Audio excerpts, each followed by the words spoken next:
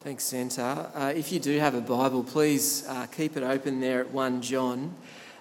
We've been looking at not 1 John, but John's Gospel over the last month or so while we've been doing church outside. And towards the end of John's eyewitness account, he tells us why he wrote. It's always good to know, isn't it, when you're reading someone's material, why they're writing. And he says this in John 20, verse 30 and 31. It should come up on the screen. We read, Jesus performed many other signs in the presence of his disciples, which are not recorded in this book. But these are written, that you may believe that Jesus is the Messiah, the Son of God, and that by believing you may have life in his name. So we read that, the eyewitness account that is John's Gospel, and Jesus walks on the water. He heals the sick. He even raises the dead. He feeds the hungry. He gives sight to that man who was born blind in John 9. And of all of these things, they're signs that point to Jesus being the Messiah, the King that God had said would come. All of these events point to Jesus being God in the flesh, God the Son, fully God and fully man. And it's staggering. John wrote his gospel account that we might believe in Jesus, that we might trust in Jesus, that we might have life in Jesus. But how do I have confidence that the life he offers is actually mine? How can you be sure that you're the real deal, a true believer, that we're walking on the right track, so to speak, especially when there are others in our culture claiming that their understanding of God or life is the right one? Can you be sure you're on the right track? Can we have confidence? And to that question, the Apostle John, he says yes. And he writes this sermon-like letter that is 1 John that we're beginning to look at today to give the believer confidence in our relationship with God. This should come up on the screen if it hasn't already. John, in this letter, he says, I write these things to you lots of times, but in chapter 5, verse 13, he says, an overarching purpose statement, I write these things to you who believe in the name of the Son of God. Why? So that you may know that you have eternal life. John writes 1 John that the believer might have confidence, assurance of salvation. And if we imagine the situation that John is likely writing to, it's around 90, 95 AD, and there are some who have withdrawn from the first century church. They've departed from the local churches in the Asia Minor area. That's modern-day Turkey. There should be a map coming up on the screen. You see over on your left, the places in bold. And for the sake of interest, these are the churches that are also listed in the book of Revelation, which John also wrote. So John, the apostle, he wrote John's Gospel, and he wrote 1, 2 and 3 John, and he wrote the book of Revelation. And those who have left the church, it's not that they just had a job elsewhere and so they were moving on, but it's that their understanding of who Jesus is and how the believer is to live, it was at odds with the apostles' teaching. And these people who had left the church, they're claiming that they're the ones who are in the right. That would be unsettling for any church, wouldn't it? Are they the ones in the right, or are we? These people who we love dearly have left us, but they're saying we're wrong and they're right.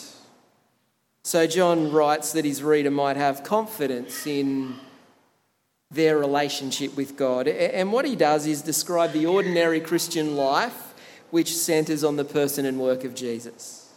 Your Bible's there, you just notice in those first 4 verses, John, he clarifies the message that he and the other apostles, those first eyewitnesses, proclaim. He's saying, we didn't make this up. Look at verse 1 and 2.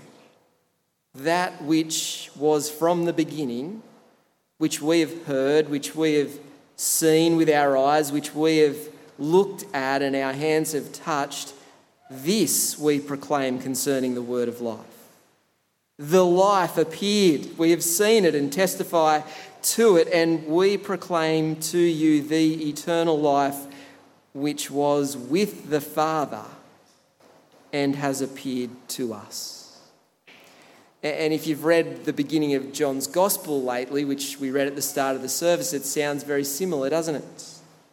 And you might get the feeling that the which that John is talking about is Jesus. You'd be right, Jesus, who was from the beginning. That the story of God the Son doesn't begin with Christmas. But John takes us back to the very first chapter of the Bible, that which was from the beginning. We read in Genesis 1, in the beginning, God. Jesus is the eternal Son of God. And that which was from the beginning, says John, we saw, we heard, and we touched. And this word of life we proclaim to you. We were witnesses. It's staggering, isn't it? But get this. Why do they proclaim or announce Jesus? Jesus, the word of life. Jesus, the eternal life. Why? Look at verse 3. We proclaim to you what we have seen and heard. Why? So that you also may have fellowship with us. And our fellowship is with the Father and with his Son, Jesus Christ. I don't know what you think of when you hear that word fellowship. Depending on your background, you might picture a dry biscuit and a weak tea in one of those old halls, if you know what I mean. Fellowship, though, and the Greek word behind fellowship, it's a word that describes intimacy of relationship, connectedness. It's family language. It can even describe partnership. And here John is saying to listen to and accept the eyewitness account of who Jesus is, to take a hold of the gospel of Jesus Christ. It's to be connected to not only them, the apostles of old, but to be brought up into relationship with God himself. It's amazing, isn't it? Brought up into relationship with God the Father, God the Son, and God the Holy Spirit, though not mentioned here. Taking hold of the gospel leads to true community, as Jerry Bridges puts it. In Christ, we're united to God and his people. The people we can't ditch because we're related. The people we're stuck with for eternity. Yeah, and that's a good thing. And what John is saying, to have fellowship with God, we must be in fellowship with his messengers. That is those first eyewitnesses like John who proclaimed the message. So those people who were withdrawing from the church, we don't agree with what the apostles are saying. Well then, no matter what you may claim, says John, you're not in fellowship with God. You are not connected to God. You want to know if someone's a Christian? Ask them what they think of the apostles. Ask them, do you agree with the apostolic word? John writes that we might have confidence in our relationship with God, and if we take hold of this gospel, we also have fellowship with God and his people. Isn't that rain beautiful? Do you see verse 4 if your Bible's there? He says, we write this to make our joy complete. And if you've got a footnote, you might notice some manuscripts say your joy. We write this so that your joy may be complete. Is it your joy? Is it our joy? Either way, observe that connection to observe the connection to each other that God gives his people. The Apostle Paul, elsewhere, when he's writing to the Christians at Philippi, he calls them his joy and his crown. Our joy as believers in fellowship with one another, our joy is tied to how one another is going in the faith. I don't know whether you've thought about this. Your joy is tied to the extent to which Sunday Kids that's going on right now is delighting in Jesus. Or how our teenagers are going with God. Your joy is tied to the spiritual health of our young adults or your small group if you're in one of those. I really love this. Someone said, do all that you can to increase someone's joy in Jesus. And the desire for this joy with one another describes something of this fellowship we share with God's people and himself. You have a desire for this joy? Well, it's evidence. It should give you confidence. A friend of ours is a born and bred Queenslander. And some years back, she moved to Tassie. Tasmania is a beautiful place. It's not Tathra, but it's a beautiful place. And it wasn't long before living there, she became depressed. She was diagnosed with that darkness depression, and she moved back to sunny Queensland. She was better. There's something about light, isn't there? It's just good. We all know that difficulty of sort of stumbling around in the dark. Some of our kids are afraid of the dark. But light can reassure us. It can lift our spirits. Notice, having told us that the Son of God really did appear in history, from verse 5, John tells us something of the message that they, the eyewitnesses, were given. Just look at that verse 5. He says, "This is the message we have heard from him and declare to you. God is light. In him there is no darkness at all."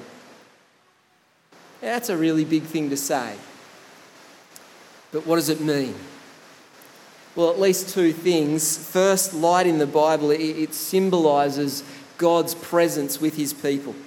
In the Exodus, God made himself known to Moses in that burning bush.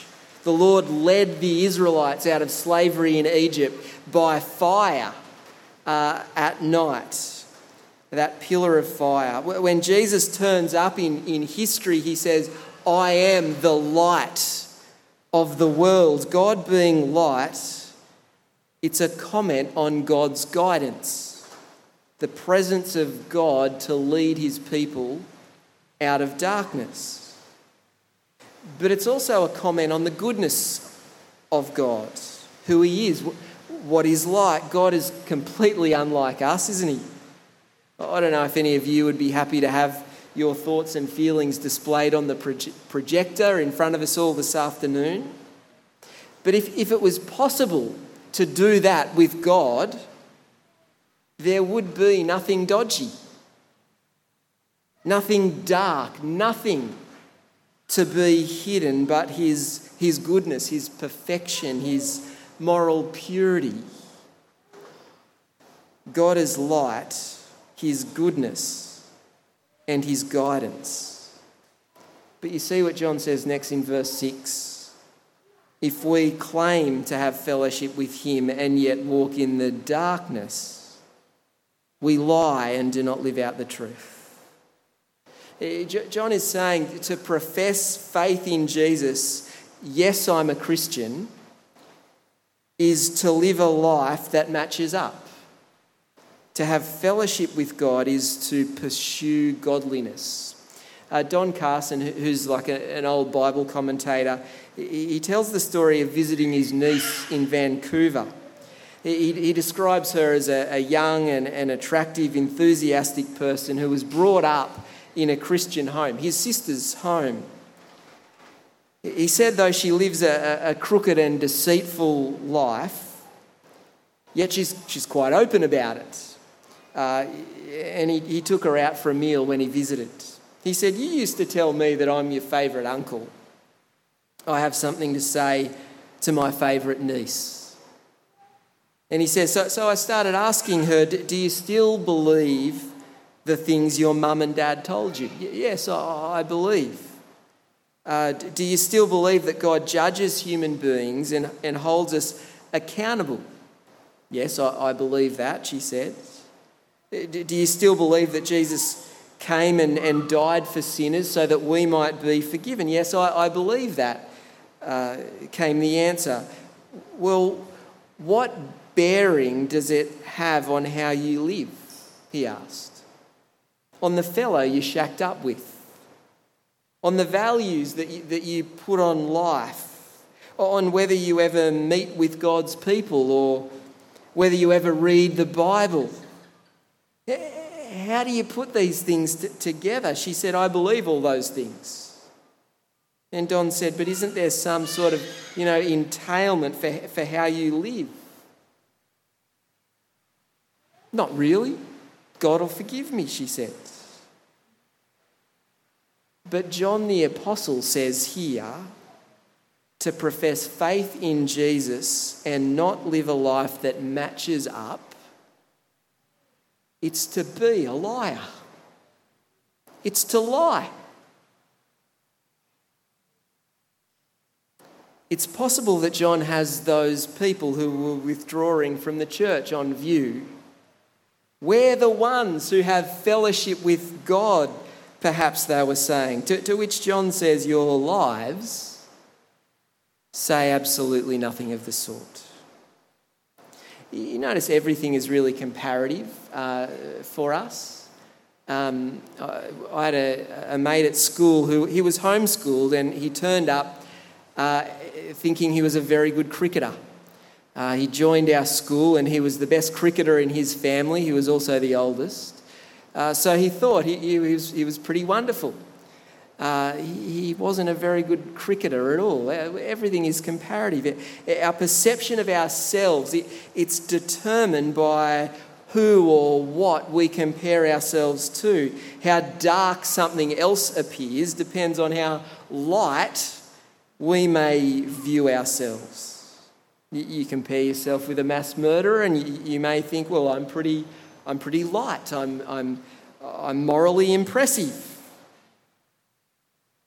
But when compared with God, who is light, we cannot but be confronted with our sin. You see this in verse 8. If we claim to be without sin, we deceive ourselves and the truth is not in us. And then in verse 10, if we claim we have not sinned, we make him out to be a liar and his word is not in us. I don't know if you've noticed this temptation of making light of our sin. One way is you compare yourself to someone who looks more sinful than you and you think, "Oh, I'm pretty good." But you compare yourself to God. And you cannot but be confronted with your sin, can you? And sometimes just to lighten our sin, we rename it, calling adultery an affair, calling selfishness self-care, calling laziness me time, gossip sharing, greed being financially responsible. But under the light of God, all those things and all the rest are seen for what they are. And God calls these things sin. And he's saying, unless you agree, you're not just lying yourself, You're calling God a liar. But look at verse 7. But if we walk in the light as he is in the light, we have fellowship with one another. And the blood of Jesus, his Son, purifies us from all sin. And look at verse 9 too. If we confess our sins, he is faithful and just and will forgive us our sins and purify us from all unrighteousness. You see that to have fellowship with God, it's to walk in the light. And that is not to be perfect. None of us are. But it's to acknowledge our sin and confess our sin to God and be forgiven, be purified, be cleaned, and knowing that we have eternal life. You see, John's writing that we might have confidence in our relationship with God. But if we claim we don't sin, or we just won't admit our sin before God, we have no grounds for assurance. None. But can I say to you this afternoon, if you're feeling convicted of your sin, well, you have a wonderful opportunity, don't you? Bring it into the light. Stop hiding it. Bring it into the light. Acknowledge your sin before God. Recognise Jesus as the eternal Son, the King, and cry out to him for rescue. In a moment, we're going to celebrate the Lord's Supper and its opportunity to do just that. But just to finish, look at those first two verses in chapter 2. I love the way he's an old man. He says, "My dear children." There's some affection there. He's got runs on the board. "My dear children, I write this to you so that you will not sin. But if anybody does sin, we have an advocate with the Father, Jesus Christ, the righteous one. He is the atoning sacrifice for our sins." Jesus, the God-man who entered history, the eternal Son of God, Jesus, the light of the world, he went to the cross that God's judgment for our sin would be put on him, that we might be forgiven, purified, cleaned. Can you have confidence in your relationship with God, assurance of salvation?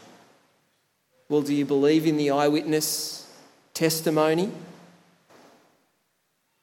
Are you real about your sin, confessing it to God and having a crack to live for him?